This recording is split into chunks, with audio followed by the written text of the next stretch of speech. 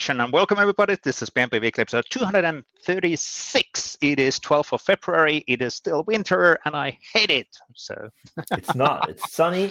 There's not a gram of snow outside. It's roughly 12 degrees. I know. I don't know. It's dry. Oh, really? 12? Yes. You're kidding me. Wow. No.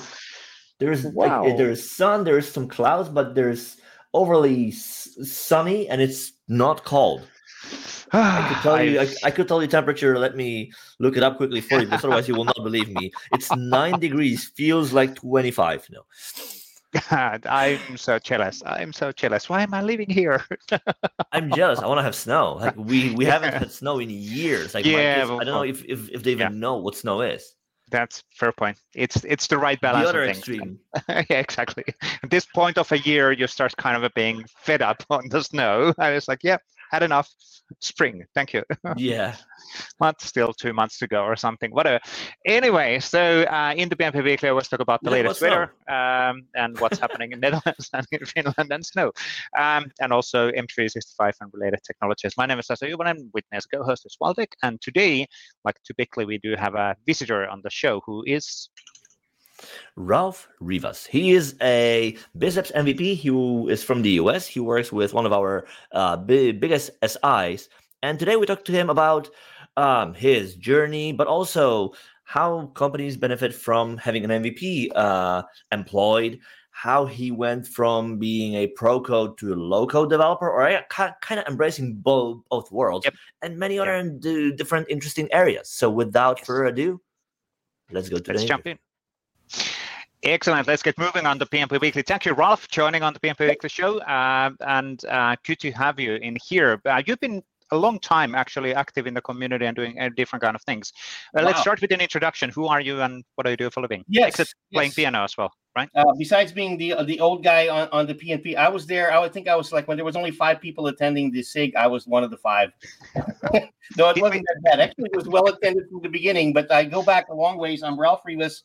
I'm with Capgemini Sogeti, National Solution Architect over there. I'm also an MVP in the Power Platform space of all places, the BizApps. And it should have been actually in Vesa space, but for whatever reason, there are just so many people over there that keep getting hired by Microsoft. And I'm looking at you, Mr. Waldek. Who? What? Where? What? They keep taking from the community, but that's okay. It's all right because you guys give back so much. But otherwise, I've been a Microsoft aficionado since I think Bill was still doing trade shows with Microsoft for a long, long time. And finally, my moment has come. Thank you for this moment in the spotlight. I will never forget this. Right. I'm also in Chicago, by the way, so that might give a clue as to my demeanor.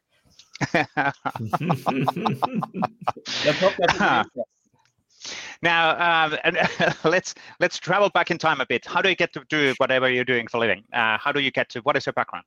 So my background originally was I was on the business side. I was the person that, like, your computer butler that went and fixed your Excel sheet and made sure that your trading information that was coming through on that beautiful thing that they call DDE was doing what it was doing, and you were not losing millions of dollars, or maybe not making that millions that you probably shouldn't have been making, whatever it was. But I used to work for Reuters long, long ago. And that was when I got introduced essentially to the Microsoft ecosystem. And I mean, like, I like to name drop sometimes, but like a coworker of mine was a fellow, but you might know by the name of Yusuf Mehdi, who I'm so proud of for everything that's happened since. But that's how far back I go. As far as getting into it, eventually, I was also the person that said, hey, developers, you should do this, you should do that. And they're, like, yeah, great. The user's telling us what to do. Then the user started doing it himself a little bit. And I started playing because we didn't exactly have the support that we have these days. And I gradually drifted over to the dark side, as they say, and became into the development group. After a while, it was like, oh, man, you suck so bad with your opinions. Why don't you just build it for us? So they brought me into the development group there at Reuters. Eventually, I just moved up in that level. I got more into what that was, building and creating the solutions and everything else. At some point, after working for UBS for a few years and going through the the Y2K stuff, I said, well, I think it was ready for me to actually be a consultant. I just came into that point. And the very first product, literally, that I had to consult on, hey, you do this .NET thing, yeah? This ASP Plus, you heard of that? Yeah. then you must know how to do SharePoint. What? And that was 2000. That was SharePoint 2003, 2007 or 7. Yes, there we go. I mean, they said, "Can you say the word SharePoint?" Yes, you're it. And I'm like, you remember they had that little store app? How do you spell SharePoint? Is it lowercase p or capital P? Oh my God! If you answer that right, it only proves you're an expert, right? That's a religious thing. That's like, the big hook comes out if you do not have capital P in there. It's like blood. That's it. It's capital P, sir, from forever. But it was at that time they had that little package, and I think it was .NET Nuke was the one that I was actually playing with. And because of that, went into SharePoint. I got so deep into SharePoint, I was trying all the different things that basically Microsoft threw at us on how to make SharePoint better. Until this little thing called SPFX came around, and I think that changed the world for me over there. All of a sudden, I didn't feel like an incompetent developer for that matter, because you felt like you had to be a rocket scientist to have to manipulate the underpinnings of SharePoint to make things happen. All of a sudden, things got so much better. If anyone over here is complaining about anything that SPFX is doing now, you don't know what it was like. I'm telling you right now. I mean, it depends on like how much back you want to go. I recall still when like my first experience with SharePoint was around 2000, like late 2006, early 2007 with Moss. Same here. Yeah. We had MSDN and literally 0 books, and you're like, how do you learn this thing? Well, good luck. Yeah. Well, with Reflector, right? You were basically looking inside of the code. I don't think we have it. We had it already then, or I mean, we did. It wasn't immediately a thing. It became a thing. I think in a year or two, but not immediately though. And then you were deep diving into XML. So what was it? C program files. XML. Common. 12 underscore XML. Yeah, whatever. So, but it's 15 hive, 14 hive, 12 hive. So that was also XML, dude. Yeah, because XML for me, I was actually. I remember I went to a class by Aaron Sconnard on XPath and XML and everything else. All of a sudden, I could understand these things. It was like you were in the Matrix. The Matrix, and you're like, oh, a list view. There you go, a toolbar. Oh my God, a feature. Exactly. All those pieces started coming into play. And I remember running in one of the very, very last tech eds, running to Vesa there because I need help for something on search. So then Vesa pings me and says, we're doing this thing. And I remember, even with folks like Connell himself was like, we're skeptical about this tech. When I looked at it though, I was like, whoa. Sure. This is literally taking the best of it all, the XML pieces, the HTML pieces, the CSS. All of a sudden, you created a framework that actually makes sense, and I was so into it at the time. I thought maybe if I was going to be an MVP, that was going to be it, because I started doing training and videos and that. I was like trying to push it. Unfortunately, I was with a little small company at the time that wasn't quite moving along. So, but at least though, that's what really got me in. I could not get enough of it. And of course they know, because they had to mute me as I don't know how many times during the during the 6. Not really, but yeah, that was fun. That was great. And so I got a chance to work with Waldeck too on this. Before Waldeck was the Waldeck that here back in those days. I think I tried to keep making him work for. I tried to keep getting him and his company always involved with what I was doing. I tried really hard, but maybe not very well. But from that, though, he gave me inspiration back then, too. Remember, you kept posting blogs that I was learning from and teaching back. Yes. Sorry I didn't send you the residuals, but I'll send a check soon. Well, and now related on all of that, those blog posts and everything else, I know Waldeck has created a SPFX web part even today. So, yes. Yeah, and then it's like it comes and goes.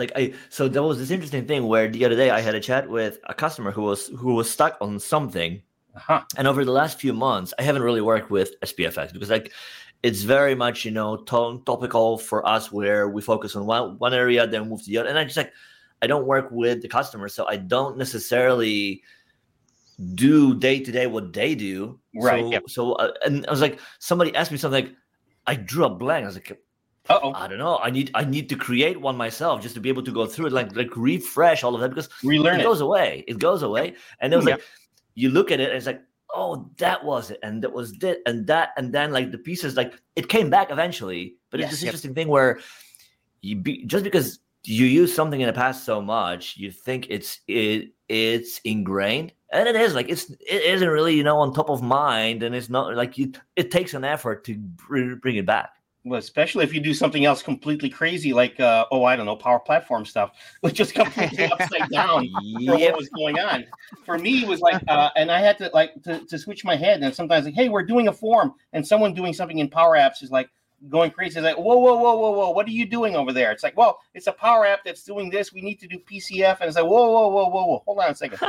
This web part? You just gave me an answer with 5 words I do not understand. Explain, explain yourself. All those things. I said, did you see this web part over here that already is sitting in the community that for a long time? Upload that. Oh, that's the form. Yes. What are you doing? Right. Yeah. That's why I'm a biggest fan. I'm a biggest fan of the Chris Kent episodes of the SIG.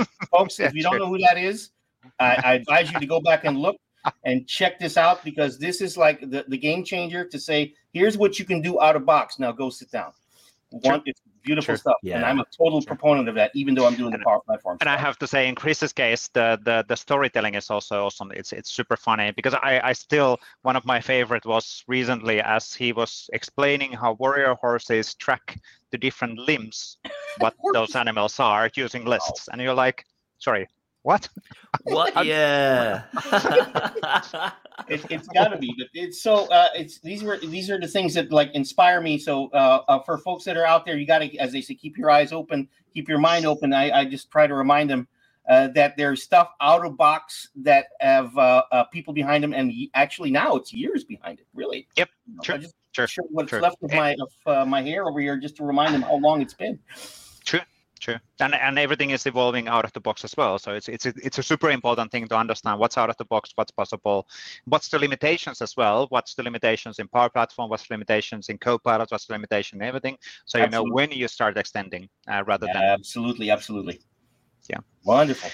Now, you we kind of touched this already. You're also an MVP. How did that happen? On the Power Platform side. After so long, and it happened only recently. Well, what happened was I was doing community stuff, but what I never really did was I didn't exactly. I'm not going to say monetize it. What's the real word for it? I never really bragged necessarily about it or went into it to say, "Hey, I want to have an MVP." You know what they say? It's like some people want to be an MVP, and they ask me, "How do you become an MVP?" Well, first thing is you don't want to be an MVP. First thing is, the whole point is, if you want to be an MVP, don't say that you want to be an MVP. You have. Are you doing something now with the community? Are you doing something now with this? And if they say no, it's like, well, you have a long way to go. That's where you need to start. So in my case, I've been doing that for a while. With the SharePoint stuff and everything else, I was part of those user groups, the SharePoint user groups, for a long time. I used to be a supporter, go to the SharePoint Saturdays, go to Ignite and all, and Tech Ed and all those places, and really make a big deal out of it, and just try to be an evangelist from the get-go. I was always in that mode. At some point, I just had to remember to record it. Oh, wait a minute. Yes, I did that conference talk. I did that speaking thing. I gave away this time for this. And the MVP application form was almost like the first place that had a one-stop shop for entering all these pieces when I was given that chance. And it didn't happen right away. My problem was I was everywhere. Here I am talking about SPFX and everything else. I was doing that. I was doing a bit of the biz apps. I was doing a bit of the workstation stuff, because I was, by the way, on the Windows 2000 joint development program. So I'm an engineer also. I like to take apart the stuff and look at the networking. I was just doing too many things. The MVP part came when I started focusing. The low-code stuff was a bit nascent in 2019 when it was like, it was just good enough to make things happen. And I started seeing an opportunity there. When I joined my new company, they said, hey, we're looking at all your stuff. Hey, this low-code stuff, you do that? Yes. And you have a user group with it? Yes. Maybe you should focus on that. Okay. But I was now in the size company, at least, that gave me the freedom to, on the community side, focus on it, instead of like drawing me away and trying to put me into 5 different kinds of projects from one week to the next, which is what was happening in the last one. Once I got the focus, I could take the community pieces I was doing and focus it on that. And that's where the MVP came from. And that's actually quite important to have that support from the company side, right? Indeed. So people, yes. you can actually then partly do things in your working hours, whatever working hours means within our world, but still. There's one more other one. And of course, you know this very well. The other one is, as you say, the stakeholders that are close by and behind you had to be part of that too. It's like, wait, you're going to another user group? Where are you traveling? Isn't that work or whatever? It's just, well, honey, it's like for the community. It's for right. It's like you have to please the stakeholders from all sides to be sure. But it's a commitment. And at this point, I'm glad that I was given that opportunity to do so. I think the other part of it also is once you start doing that is getting. I remember I said it's about recognition, about people to know you. I'm sort of very like a noisy cricket to begin with. So a lot of people in Microsoft apparently knew who I was. For good or ill, I think that made a bit of a difference when they said, "Do you know this Ralph guy?" You noisy? No. That little guy. Who are you? So that was the other aspect of it. So for folks thinking about it, think community first. Community will get you most of the way, frankly. Yep. Right. So remember that. And this is the PnP one, huge to me, one of the best ones, perhaps the model for everything else Microsoft does. And in fact, I think everyone is trying to copy from you guys. So one day, Vesa will get residuals for it. One of these days. One of these days. Yeah. Any moment now. Yeah, I knows though. Yeah, but yeah, I think it's obviously it's the being part of. If it's a natural thing within you to share your things with the community, you'll get the MVP. And like you said, it helps if there's a company which is backing that up. And also, can you kind of recap what's the value out of an MVP for company? Why should they care that they have an MVP working for them? This is very interesting. This was like a bit of a difference from the last company I was with and the company I'm in right now, but also how I see it. Different companies will have a different view on what the value of the MVP is. Almost like, if you remember, there used to be the argument about certification. It's like, what's certification going to do for our people or not everything else? It's the concept is if you are truly there, and if I'm a customer and I'm looking at you and saying, are they really committed to that technology? You look at what they show for it. If they're blasé about it, then they're probably going to be blasé during the project, frankly. But if they look at least committed, at least you could hold their feet to the fire to that effect, right? Sure. And I think the value of the MVP came about when all of a sudden I'm not exactly working in deep in projects. They saw that as an opportunity to level me up a little bit and be more on the let's say that advisory side when they're getting ready to get things going. And all of a sudden they realize there's a bit of, I'm not going to say star power, but there's a little bit of gravitas in the person that's now in the conversation talking to the C-levels. There's some star power as well, Ralph. It's okay. There's some star power. It's okay. So.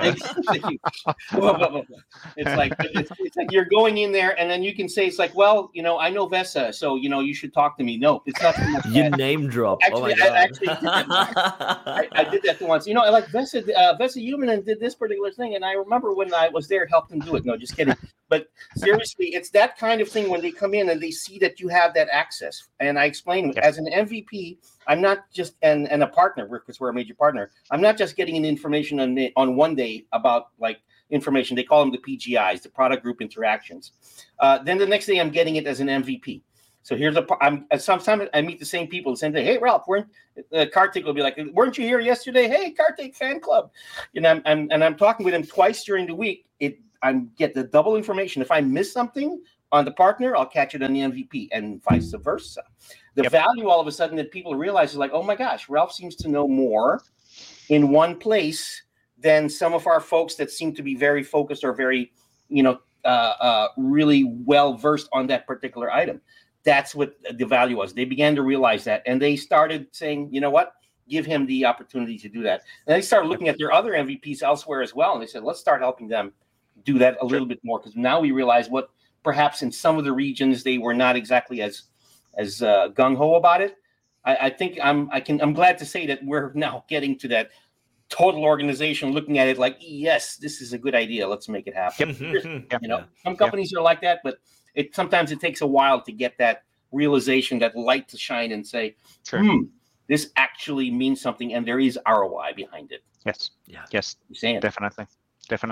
And it's good that it requires a certain sized company. Maybe the smaller companies, they might be built on top of the MVPs, on behind of the, around the MVPs. But then a certain mid-sized company might not understand what's the value of MVP. And again, that it doesn't necessarily the same, right? So I think it's just exactly. But exactly it requires strategy and thinking behind, understanding the value. Yeah, but it's really the thing. Like if you've never had the experience, like if you've never, as an employer, employed a person who is an MVP, how would you know, right? So, somebody you need to the first time you go through it, somebody needs to help you do the math. Like, hey, what is the benefit for us, right? And the challenging part is well, if I send you to go to a summit, right? Like you will be away for a week, travel and so forth and so on. Instead of you will get to hear things, and then you cannot tell anybody back. What's the value? Well, if you think about it along these lines, well, you might say yes, what is the catch?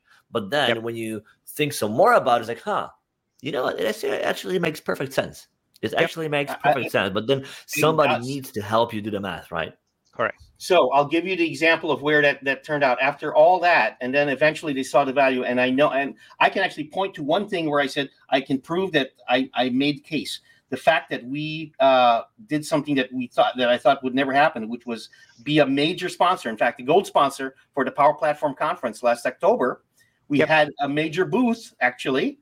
We were right across from Microsoft and right next door to our friends, Avanade, and all the other folks that were out there. We had a bunch of people that show up. They were that were attracted. Other people in the organization saw that we had something going. And before they were asking, are we at the show? Are we at the show? All of a sudden, there we are. It brought them in. And all of a sudden, what started out as a microcosm is we want to show at least XK of dollars as a revenue. Next thing you know, it's way more than that because more people got in just by volume alone. Right. And that's the idea over here. You can monetize it, but as they say, you can't go in with a little toe to dip in there. You go in. Yes. Yeah. Definitely. That's like me stepping out in the snow with Vessa's dogs. You have to go in. Forget the cold. Let's go. The cold is manageable. So, it's still feels like minus 15. Says the guy from Finland. The cold is manageable. It depends on what you're wearing and how your houses are built. So good tips. I'm glad you guys came to the show because you get not just programming tips, but how to be. Every time. We talk about the weather, we talk about you. You learn. This is the most varied show out there. Yes. Yeah. Love it. What about the recipe for spaghetti? No. Anyway, so for that we would have to defer to our Italian friends. That's true. Yes. Which is a great idea that we should bring some of them here on the show. Sometimes we should have a PnP cooking show. Just a suggestion. Just saying. We could have recipes, and then at the same time they show their favorite web part. I don't know. Who knows? It's got to have web parts. How to combine how to pair your web part. What goes well with a web part? What caramel glaze will work specifically for that deployment? Yes. Just saying. By the way, automated deployment. Get strict about that. No hand deployments. Now, is automated deployments and that thing, is it working well in the Power Platform world? So this is the case of when it started, not so much. There was a lot of hand holding, a lot of teeth gnashing, and everyone basically saying this is why we won't do it because that part was missing. I'm happy to report that now it's all there, but there's a still bit of architecture that you have to think about when you're putting it together. But pretty much, if I was to fill the blanks on CI/CD and DevOps and ALM, Power Platform pretty much has just about everything in all the places. The small missing pieces could be either bugs or little pieces that have to go in, and sometimes just a little bit of re-architecture or, I don't know, a helpful PowerShell script on the back might be able to help you finish the job. But here's the thing. You know what also had to improve is the actual DevOps tools themselves. GitHub improving beyond my expectations. Sure. The ADO stuff getting better at doing what it was doing. And then, of course, people understanding how this stuff really works. That helps, right? Because at the end of the day, sometimes we have to rely on the admins to do it. And here's the thing. If the admins are not your friend, it doesn't matter how much knowledge you got. Not going to happen.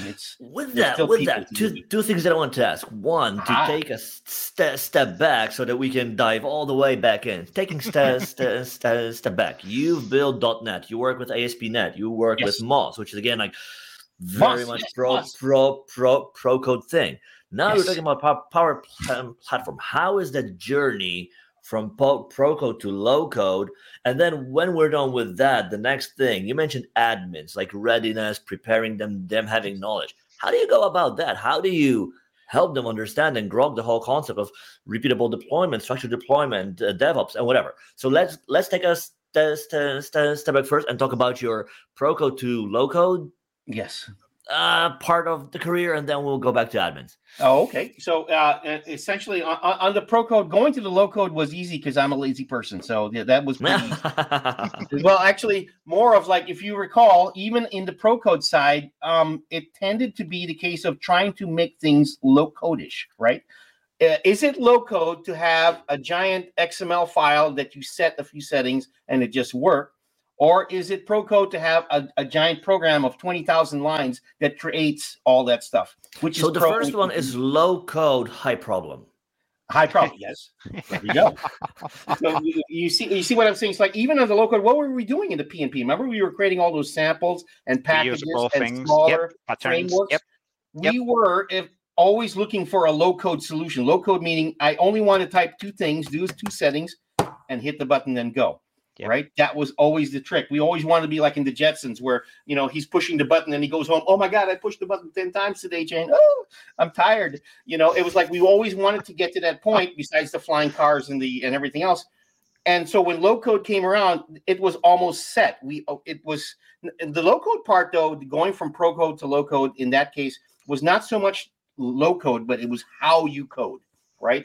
In pro code, low code is just making settings on a console. The low code way was dragging and dropping pictures and doing a bit of art, either for flows or for the apps or everything else, however you're doing it. And it got much easier when that interaction and those connections were better. When you didn't have to do as many customizations just to get the parameters that you wanted to happen, when they were there ready to go, or the parameters that are there did everything that was necessary. That was my transition when I began to realize it can do it. I don't have to spend as much time anymore customizing. But I mean, when you think about the way you build a Power App, yes, how is that different from building a web on Windows Forms? It's the same thing, like you drag and drop controls, drop from the toolbox. The expressions are not the same, but like it's still the thing. Like you have a control, you reference it, you get the value, you submit it somewhere. You're right. But you have that preview that quick, like, hey, I just put it in there, and there it's working immediately. F5, right there. F5 was your preview. Yes, I remember that was in fact when one of the very first things in SPFX was when you had that preview ability, right, where you can do in the local SPFX and just drop it in and see it.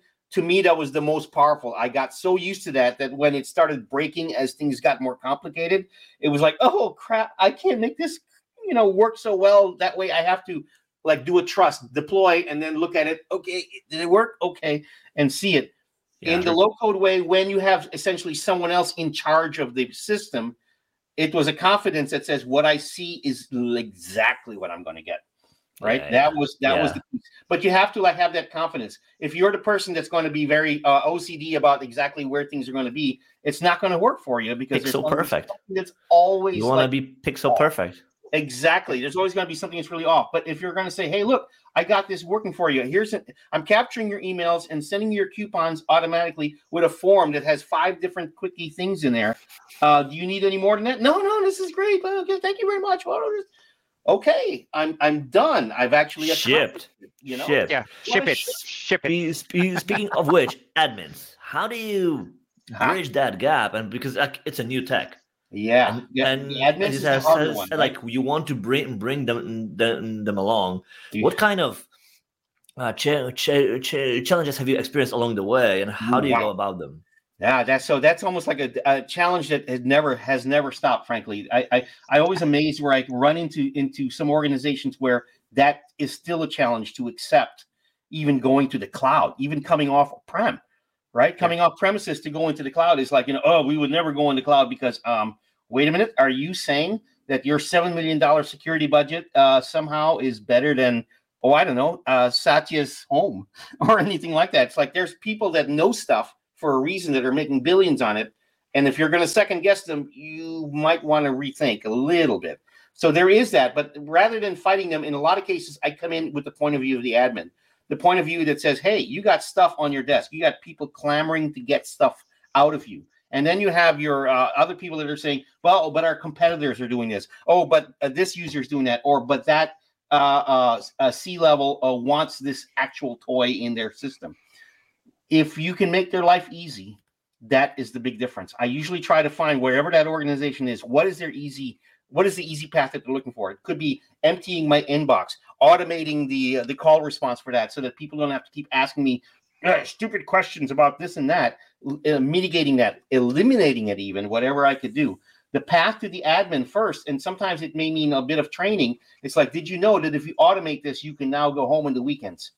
Because you don't have to stay there and then go there and sweat while this stuff happens. Because I call it the fat finger case.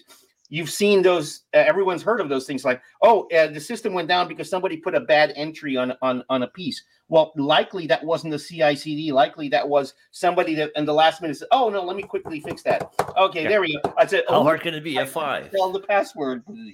Yes. Smack, right? And then we try to explain to them it's to your benefit, and then of course you look good. And then the other one, of course, is helping them promote themselves, because usually sometimes they're quiet. They're like, "Oh, I can't really say this and that." Well, you know what? You should cheer when you do something really well. Make sure your boss knows it. Make sure you get that bonus. Damn it, get it, right? Because you deserve it. And now we can be friends. Okay. By the way, can I have access to that environment while we're at it? You bring them on the other side. I come in from that admin point of view that says, just like the programmer wants to do less so they can get to that same point, the admin also has that same thing because they have other things that they'd rather be doing in the day. And that is, I think, the main difference. When the tools got better, it became easier for them to use. Oh, that made it so much smoother. Just saying. Yeah. Oh, that was a lot. How do you see the whole AI and Copilot thing then impacting on this one? So doing even less. This baby Skynet is born during this whole process. And by the way, you probably noticed if you go back now into the transcripts, I've been saying all hail our robot masters probably for quite a few years before all of this started happening. I'm glad, because now that the GPT is going to look at the past, it's going to say that I was on his side or her side the whole time. So this is great. Where does that come in? And I you know what I've been doing lately, and I'm actually, this is true. Lately, I've been helping out people. First thing I do is I bring up Copilot or one of those systems, and I say, well, let's ask the Copilot, see what it says. I have my knowledge, but let's confirm. And then sometimes they begin to see the value of, like, well, as an assistant and as a helper, at the very least, this is a very huge change in how things happen. Before, we would have to worry about these experts, or if we don't get it exactly right. And even if it doesn't get it quite right, we can actually get mad at it and say, oh, that's not right. You should look at this. And then the Copilot would say, oh, I'm sorry. I didn't mean to give you that information. How about It's like you're interacting with someone. But here's the important thing. The important thing is now, in short order, you're actually being able to move ahead and get the information that you're looking for. I know that they can make the Copilots build things for you quickly and everything else. There is that, but that's always been there for automation in some cases. I think the biggest difference now is that it's expanding your access to the knowledge and bringing in things much faster. And that's what we should be all taking advantage of at the very least. And remember, the human, at the end of the day, it's called Copilot for a reason, because you are the pilots. If you're going to let the Copilot crash the plane, go ahead, but you're responsible for it. So at the end of the day, you be the pilot. And if the Copilot knows more than you, it's only because they have more data. But the Copilot should not understand more than you. That's the difference, right? And that's the key. Help let the Copilot give you things so you can understand better. That's fine. But remember that you're always going to understand as the human in the end of the day. So that's how I look at it for it. It's a great tool. I try to advance it, but I also like remind people, it's like, okay, here are the limitations, and just keep that in mind as you're going through. Yep, sure. Related on all of that, first of all, I love the Copilot name as you defined as well, and I think everybody knows that it's called Copilot, like you said, but it isn't actually. It's super descriptive. It is a Copilot for a reason. Also, the Super Bowl advertisement from Microsoft for Copilot, that was really good. That was that had a lot of ideas related on, you need something to start your innovation and inspiration. Just use the Copilot to get some ideas, and then off you go. But you're not limited with your own knowledge and skills. You have somebody to help you going along. I'll give you my one Copilot story from just yesterday. I was seeing like they were already previewing that commercial, because we're on social media, so we get to see it. So, you know what? It's not a surprise anymore. But of course, we've been doing this for a while, so we understand what's behind there. I'm trying to set up for a spring break where I'm going to have a cultural tour to Washington, D.C., trying to do something like that. And I told it to put an itinerary, and I gave all these crazy parameters in there.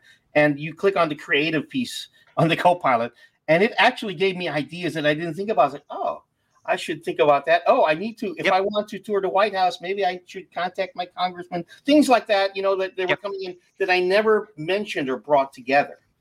And there it is. And I'm like, did somebody program this? Who are they? Send the money. Kind of somebody programmed that, but that's complicated even. So I know they didn't. So. That's a different show. Yes, yes they did, but they didn't.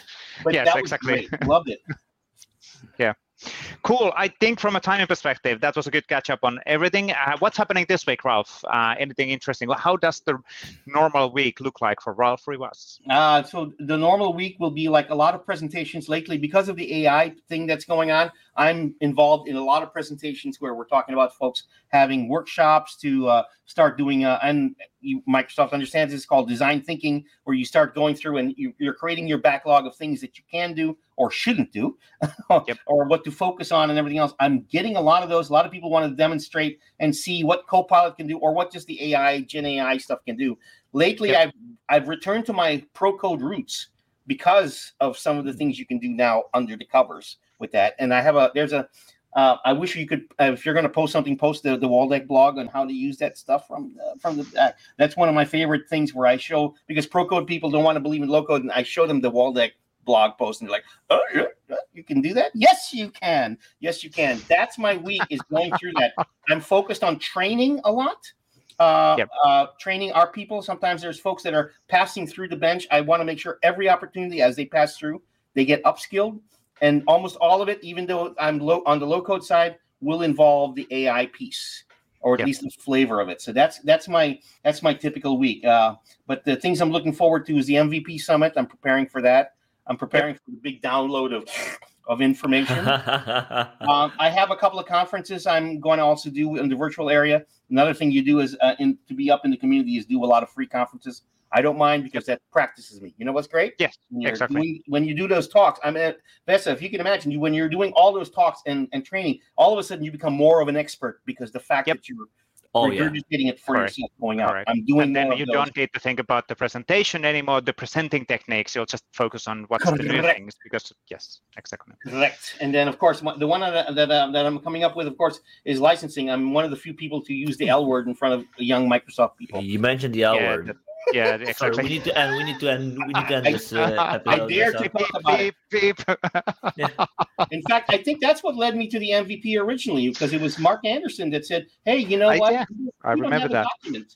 And he asked me. You read the document. The document. Yes, I created the. There was one specific document which though got a lot of internal feedback, and then I can't remember what happened. But anyway, so there was a reaction on that document. Microsoft got their act together on that. That's all I can say. Sure. All right. Well, what's your week like? Anything interesting on your table? So we're working with a few folks on another experiment. What if, imagine that you could build against M365 without a tenant? M365 without the tenant. Yeah. Okay. That's so like we're thinking about different ways. And then especially in the context of the modules that we've got on Microsoft Learn, like how could we help folks go through them without requiring them to sign up for a tenant and fill out that form, kind of take that path, only to be able to get back and follow a module along, right? So we're experimenting with that. We have a POC that we're almost ready to show a few folks to get their opinion. So that is top of mind. Other than that, is dev proxy technology somehow involved in this? Yes. Surprise, surprise, right? surprise. I started thinking quickly on how would I do anyway. Wow. Well, I mean, and you're directly thinking in the right place, right? So we're thinking about like exactly to use that, because it gives us the ability to emulate every single call. And just the other day, we've done some experiment. Like, could we even simulate the auth flow? Because the idea is that imagine you follow the module, but we don't want you to change the code. You write exactly the right code. You use the SDKs. You use exactly the same tools. The only thing that has changed is you don't need a tenant. So like the app itself, it issues all the same calls, and it gets the responses back. And it's like, that's perfect. That is the legit thing. But there is no tenant in there. You know, so kind of that perspective, like trying to simulate that as, and go with that as close to real as we can. So we're playing around with that. And then there are a few more things regarding new content for Learn. Like a bunch of exciting stuff. That's beyond exciting. I'm sorry, but my nerd hat just went. that was there. I keep talking about, hey, can I have like a lab environment that's ready to go with everything I need for X topic instead of me having to build it every time? Correct. Sometimes with infrastructure as code, I can't stand it up quick enough. And you're talking about a tenantless learning or development platform. Oh my God. That is. I mean, of course, the limits are, for example, like if you want to build something like SPFX, it has the UI part to it. So if you build something that integrates with UI, well, you need to put it somewhere where you integrate with the UI. But then there's also this interesting part, like, for example, if you think about bots. Yes. We already have the team simulator. Right. Oh, yes. That allows you to build bots without Teams. So you can press F5, launch a bot, interact with the bot. It's not in Teams itself. Yep. But there is a bot engine, and you can have interaction with the bot itself. Add on top of it proxy, and now you have bot and graph. Yep. Or SharePoint. True. So and think about like if we were to expand it with other things, like how would that change the developer experience that we offer, and what does that mean for the velocity, right? And also the efficiency without you having to go through like the whole like inner loop, not having to contain, the end-to-end deployments and standing up everything. Absolutely. I'm absolutely sharing this talk right now with everybody I know, because this is for me. Fast forward to the end, and then Waldek's going to give you all the secrets and change your life. We'll see what's going to happen. But in theory, quickly thinking, that you can definitely do that. So that's a really smart move. So bring back the local workbench on SPFX, Vesa. Not my call, but anyway. So, wow, this is why I'm in this community. I swear. Whoa, I'm sorry. Here I am thinking we're just gonna be, talking a little, but this was like I'm like coming out. I think I've had my SIG fill literally in just 30 minutes. A whole month's worth. Whoa. Speaking of getting SIU. Quickly recapping. I don't have anything super special. This is a week of catching up and cleaning up some things. But it's also I will be off. Well, I will not be disconnected, but I'll be officially out a week after, and that basically means that you need to start prepping things. And MVP Summit is also coming. We're leading a track there, so we need to lock down all of that. And M365 conference is coming. We are leading a track there. All of that stuff is taking quite a lot of time. But it's good to have every now and then a week where you don't need to deliver multiple things publicly. So break. Cleaning up, catching up. Yes, exactly. Cool. But I guess that's it for now. So thank you, Ralph, for the awesome chat. Good to have you on the show. Long in coming, but I'm glad it was worth it. Definitely, 100%. And thank you, Waldek. With Waldek, we'll jump on the weekly articles from this interview. Thank you, Ralph. Absolutely. Looking forward to it. Thank you so much, everybody. Take care. See you in the SIG. Excellent. Thank you, Ralph, one more time. That was a really good catch up and good recommendations related on the the value of being an MVP and how companies should be approaching that. And also, if you are an MVP or looking into being an MVP, that's something you probably want to be aware of, that the company should be supporting you on that journey, so you don't accidentally go to a career or a company which is like, no, what is this community thing again? You should not be doing this. So that's one discussion point which you should have openly with any employer if you're wanting to do that. Yeah. So. Now, let's jump on the weekly articles, and we'll start with something what we chatted together with Ralph as well, which is basically the Copilot announcements, and then we had a really cool Copilot related advertisement also on Super Bowl. I liked it a lot. There was a lot of good ideas on that one. But last week we did released this blog post, which is delivering Copilot for everybody. And this is really around the Copilot also for consumer side. So making sure that everybody has access on the Copilot and they can use it for self-benefit. I guess that's the right way of saying that. Yeah. But yeah, that's a really, really cool opportunity, and it is free. So there's a free options, and of course there's then a paid options, and then there's the business options available as well. But the key here is that there's a consumer side of the Copilot as well, so which you can use to help you to improve your knowledge and skills on whatever you're looking into doing, which is actually really cool. Cool. A lot of articles to go through today. Now, on the SharePoint blog, we had a On the Minds of OneDrive admin interest on podcast with Drew Medelung, who's an MVP solution architect in ProperTV. Okay, I thought that he was somewhere else, but he's yeah, that's fine. Interesting. Anyway, so does not compute. No, I had a wrong perception. Well, true is actually, so that's probably a mistake in my head. So not that, there's certainly not a marked mistake. So good. Your camera, by the way, while that dropped. Sorry. Yep. No worries. How do you know you're back? Wow. Yeah. On the Viva Engage side, there was a blog article related on network analytics available now in Viva Engage. So really understanding what's happening within the network, and as you are consuming Viva Engage from an administrative perspective, that's actually really nice to understand where the time and the network and the usage is coming from. A lot of data. There's a lot of data behind of this, but I like the fact that we're promoting and exposing this data also for customers because it's for their benefit. So on the developer blog, how Share Tree supercharges the simplifies Fluid Framework 2.0. So Fluid Framework 2.0 is now in preview. I think it's in preview. It's in preview? It's in preview. I think it's in preview. That's a rhetorical question. Maybe it's in preview. I think it's in preview. Now I need to find preview. No. Is it already generally available already? Oh my God, I missed it. Okay, anyway, so this is really about the shared tree, and how that has been evolved in 2.0 from Nick Simmons. Nick is one of the principal PMs in the Fluid framework and actively helping on helping everybody to actually use that, which is really, really cool.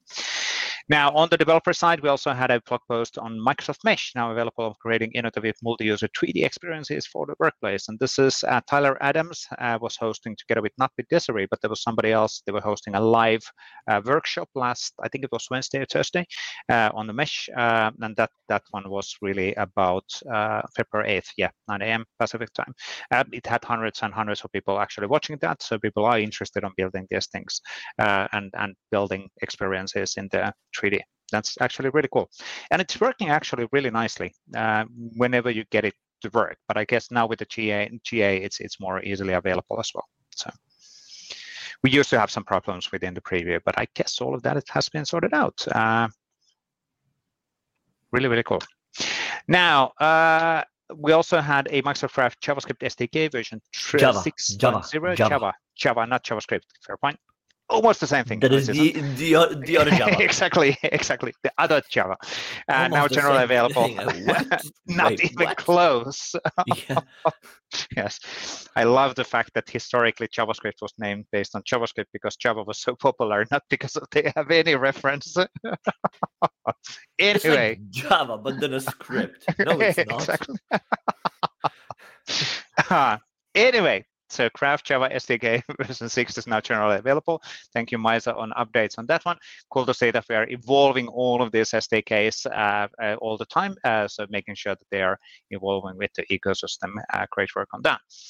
And of course, this one was also created and generated using Kyoto client, which is the way we are auto-generating a lot of our SDKs, which is an awesome work. Kyoto is really, really cool. There was also a Microsoft Toolkit version 4.0 is now generally available. I think Waldek has been a bit, at least closely involved in some of this testing and validation. No, you haven't? Okay. No, it's okay. V4 is brand new thing, and it was. It is. Yeah, it's really cool to see how it evolves, right? And this time around, it's more, it's like it's a trend you've seen over the last few releases, that it's more mature and evolved, and you don't need that many things to be added or fixed because there's so much in it already, so it's very much stabilizing, improving, making it more reliable. And the one thing that is really cool improvement here for SPFX devs is that you no longer need the MGT SPFX package. Oh yeah, true. So that is really a huge thing that again simplifies to use MGT in your SPFX apps. And it's really cool because with SPFX, you build what? Apps for M365, Teams, SharePoint, Viva, right? So it's like one framework that allows you to build for all these different experiences, which is a great way to kind of use and benefit from your skills. Absolutely. It's not called out, actually. I know that that's in a 4.0, but it's not explicitly called out in the blog post, unfortunately. But it's okay. It's a good thing to over. Oh, there it is. We removed the SPFX package. That is actually good. It's called out. Cool. Because I remember at some point I was testing something, and then it's like, why isn't it working? I don't get it. It's like, the package is missing, and then everything works. Now you no longer need the package. Yes, le package. Now, on Friday, Patrick also had a new blog post related on SharePoint now supports dedicated site-selected authentication, and that's actually really, really cool as well. So this comes back on improved performance things. Site-selected was only supported in app only. Now it actually supports also delegated, which basically means the user permission and the app permission is the joint permission model.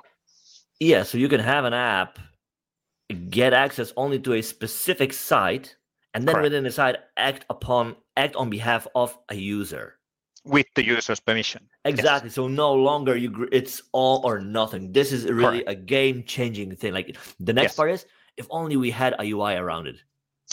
That's one thing, and then the follow-up thing is also the resource-specific permissions, which is getting worked on. I think we've been public on that one, so you can actually then have a super granular set of permissions in the lower level. But let's not go too much detail there. Libraries, files, and items. You mean that level? Folders and items. Okay, yeah. And so basically, securable objects, as we know them in SharePoint. Yes. Now, I cannot promise anything here right now on timelines or anything like that, and I'm maybe spilling beans already too much. Who knows? But everything is being looked on and worked on. Now, when will that come out? That's a separate thing. So, no problem. If anything else, but this is already if you need that for your work, let us know. Let us know how that would help you, because that always helps, to decide for us internally if something makes sense or not. Yep, absolutely. That's really, really cool. Now, on the other blogs, we had a Viva Connection Toolkit version 2.5 release happening on February 5th. I don't think we covered this last week, so this came out just after our recording, which is really cool. So it is Adam Wojcik is driving this effort, and there's a lot of SPFX development improvements in the Visual Studio VS Code as an extension. So he's doing incredibly good job on actually driving this and introducing features and capabilities, which is really, really cool.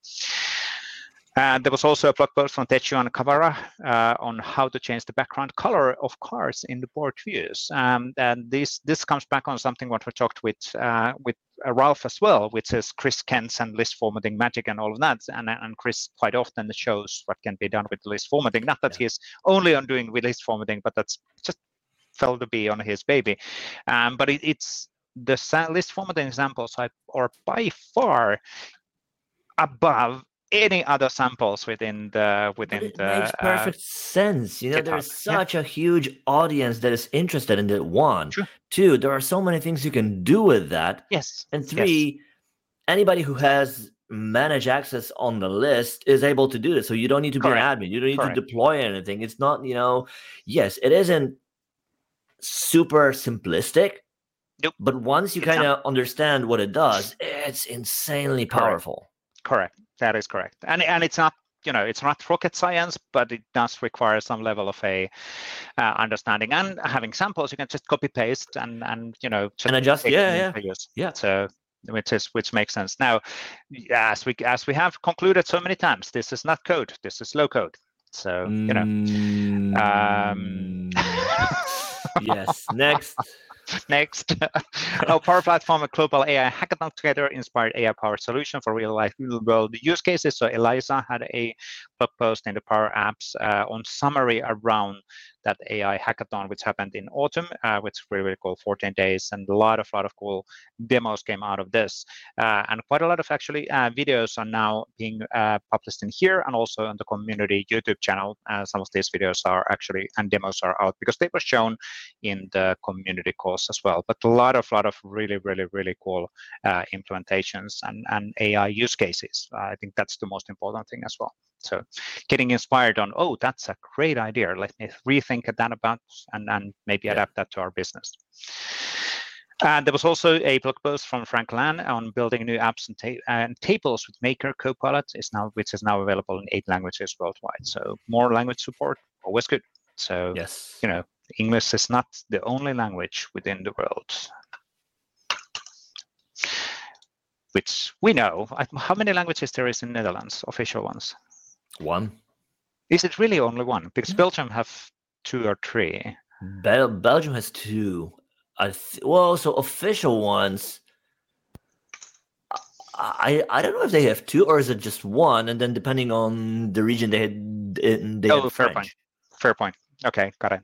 Because in Finland, there's 2 official ones, and you need to be able to provide services in Finnish and Swedish. So that's. So does that mean that you also speak Swedish?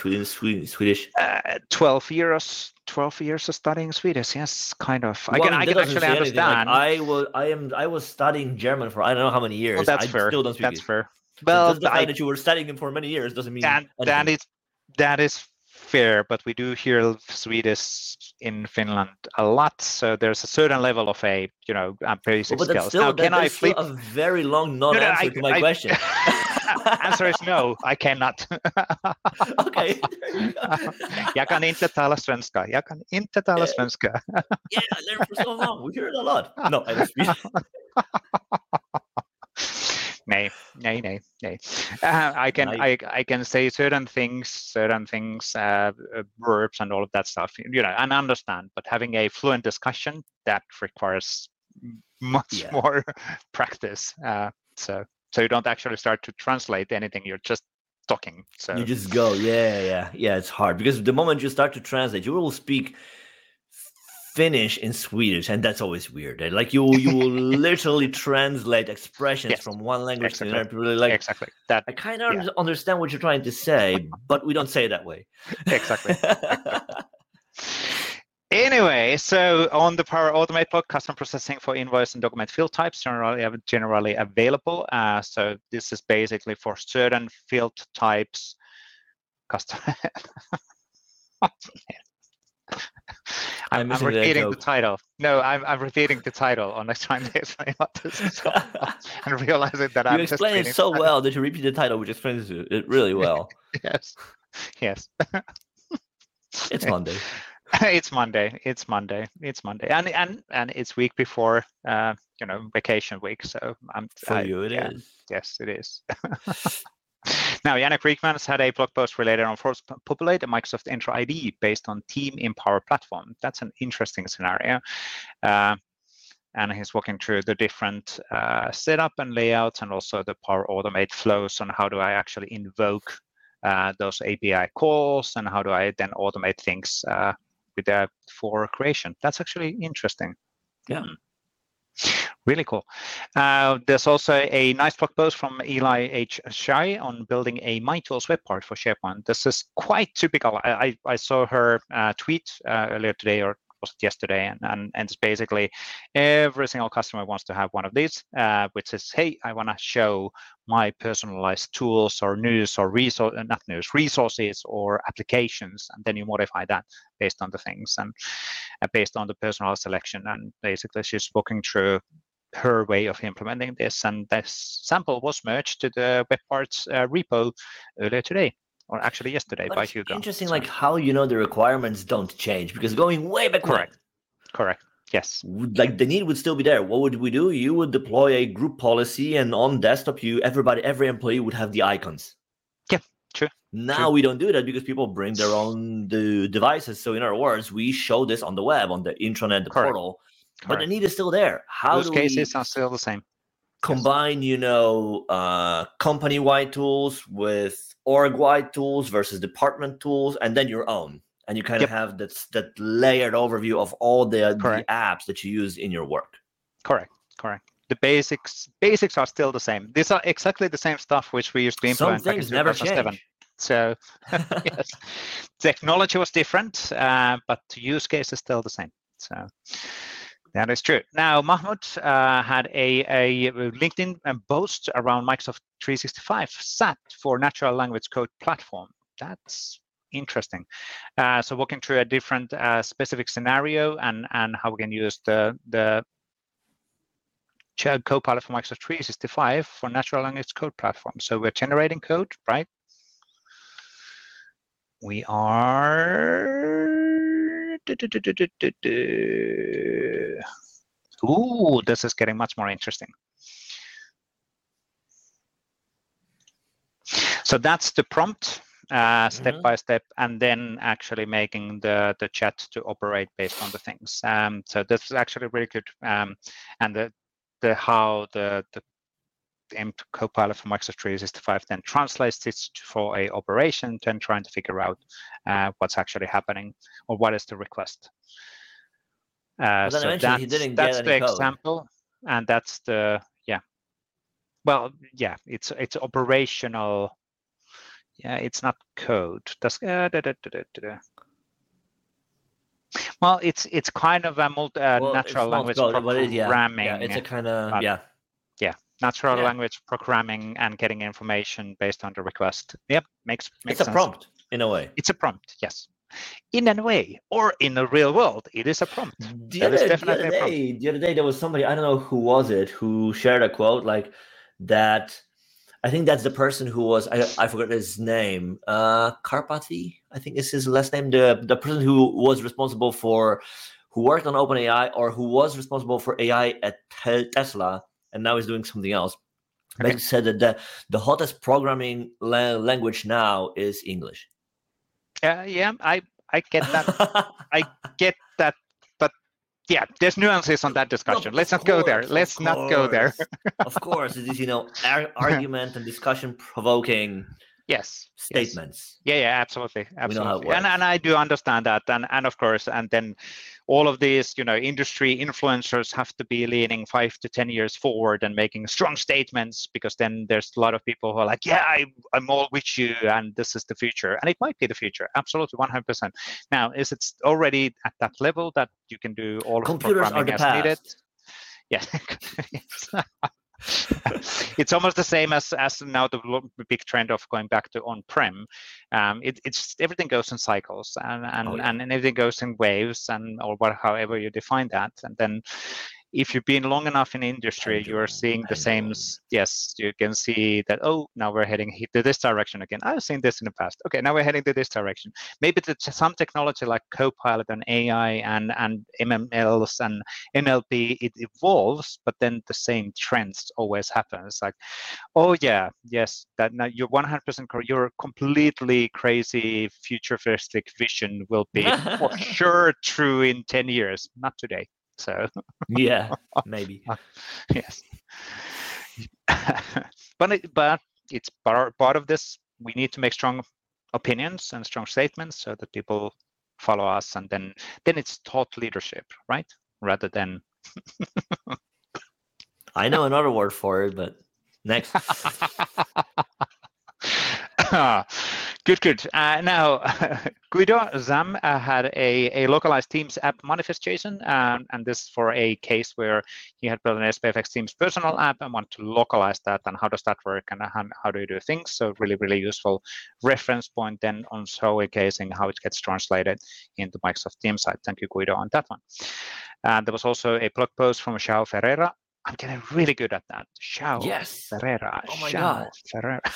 We should actually, for the fun, the fun of it, we should find the original one. So when you try to say it, and it's like, you need to practice some more. It's like, yes, you can win your biggest nightmares. No. Pronunciation is hard. How to add an image and image column in Microsoft List using Power Automate. That's an interesting scenario. Again, this is combining now a bit more. It's not just making list formatting, but also making much more complicated scenario or business processes with Power Automate, and then changing the lists and operation based on that. That's actually really cool. So thank you, Xiao, on helping on that one. Martin Linkstoy had 4 benefits on starting your DLM journey today. What is DLM? Data lifecycle management. Lifecycle management. It says in the first sentence under first heading. First sentence under first heading. Where's the heading? Yes, first sentence under that. Data lifecycle management. Yes. Here we go. Yes, but it says DLM in here already, so no, never mind. This is not a dictionary; it's art. Yes, and this is targeted for those people who know what is DLM, not for the people like me who are simple, who doesn't understand that. So it's okay. So. No, just messing with you, Martin, as well. Sorry for that. But I just love the people using abbreviations, and then NLP is going to take over the world. What is that again? What is that? HPI, CDDD, CDLN, ALM, ZDBDB. So I want 2 of these. Yes. Next. Or 3. I will sell them forward. We had a blog post from Sutransan K on how to show documents decked with managed metadata and details list in SPFX. Pretty detailed scenario, but again, a great reference point from his blog on how to make things happen and using PnP.js on implementing details. So that's actually super helpful on showcasing how to implement things. And do we have? No, we don't have the final answer, but there's a reference to the blog post. Sorry, the sample also which is in GitHub. So. Really cool. A lot of code, actually. A few videos. Paulo had a video on examples on using Microsoft Copilot for Microsoft 365 in Microsoft PowerPoint. So that's actually really cool. So use cases with the live samples on how I can generate stuff and how we can build things and by chatting, and that's the NLP, natural language processing side of the things. You're kind of coming back on the programming. In English, you're kind of a programming here, kind of. So you no longer use mouse, like move this 10 pixels to the right. No, the other right.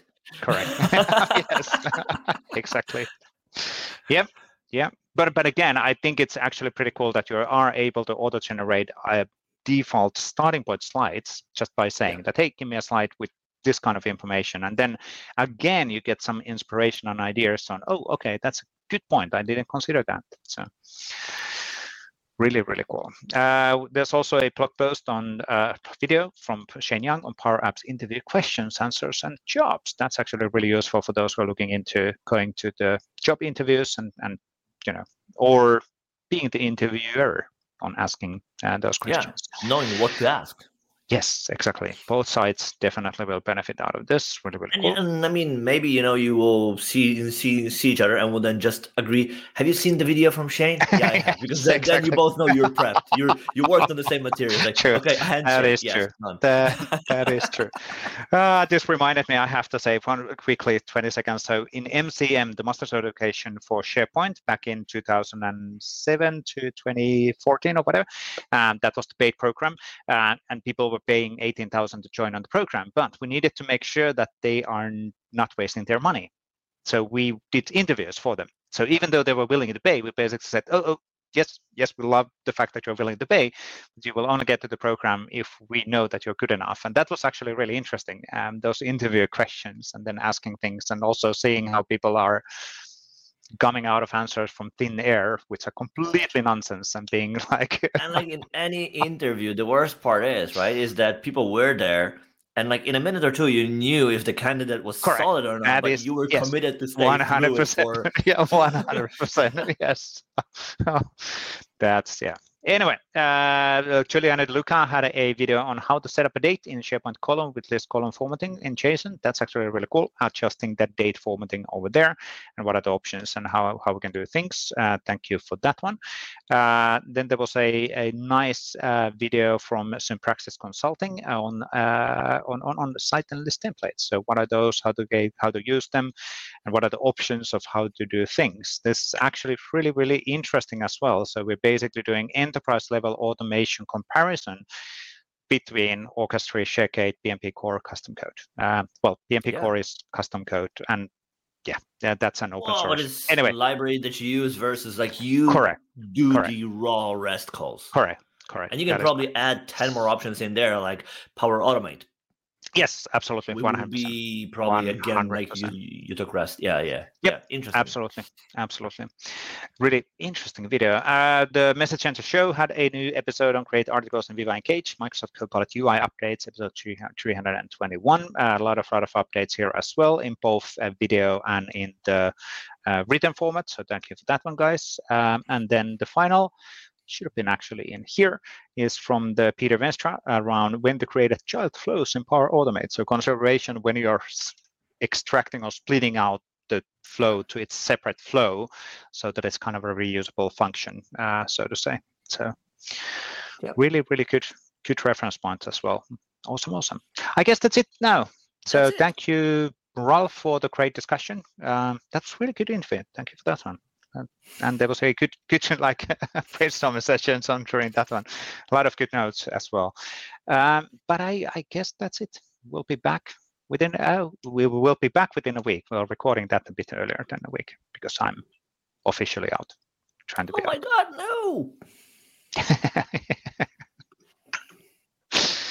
Good. But thanks everybody for watching and listening, and please use PnP weekly hashtag in Twitter or in LinkedIn, so we're able to find what you're actually writing on or creating on. That's always super useful. And I guess that's it. Thanks everybody. Have a great rest of the week. Thank you, Waldek. Thank you, Vesa. See ya. Cheers. Bye-bye.